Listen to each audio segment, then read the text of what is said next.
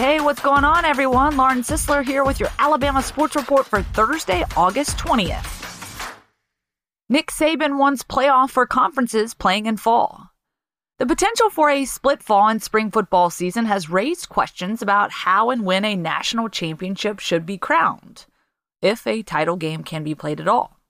College Football Playoff Executive Director Bill Hancock said this week the CFP committee continues to plan for a national championship game in Miami following the fall season, which Alabama coach Nick Saban supports. In my opinion, there's going to be 3 conferences playing, Saban said Monday. I think the players look forward to the playoffs. I think the players that play should have the opportunity to have a playoff and have a championship for the teams that are playing. That's my opinion. I'm sure there are a lot of people that may or may not agree with that. If we're fortunate enough to be able to manage this with player safety being the number one concern for all of us, and we can go through a season and find out who the best teams are, I think there would be a lot of interest to see those teams play, and I know the players would certainly look forward to playing. That's one of the biggest questions our players ask us. Coach, if we play, will we be able to play in a playoff? We want to have a chance to play in a championship if we have a good season. That's where I sort of formulate my opinion from, is what our players think. Missouri will not announce starting quarterback for Alabama opener. Missouri opens its gauntlet of an SEC schedule on September 26 by hosting Alabama, and first-year Tigers coach Eli Drinkwitz wants to make sure Nick Saban and his defensive staff has to work as hard as possible to prepare.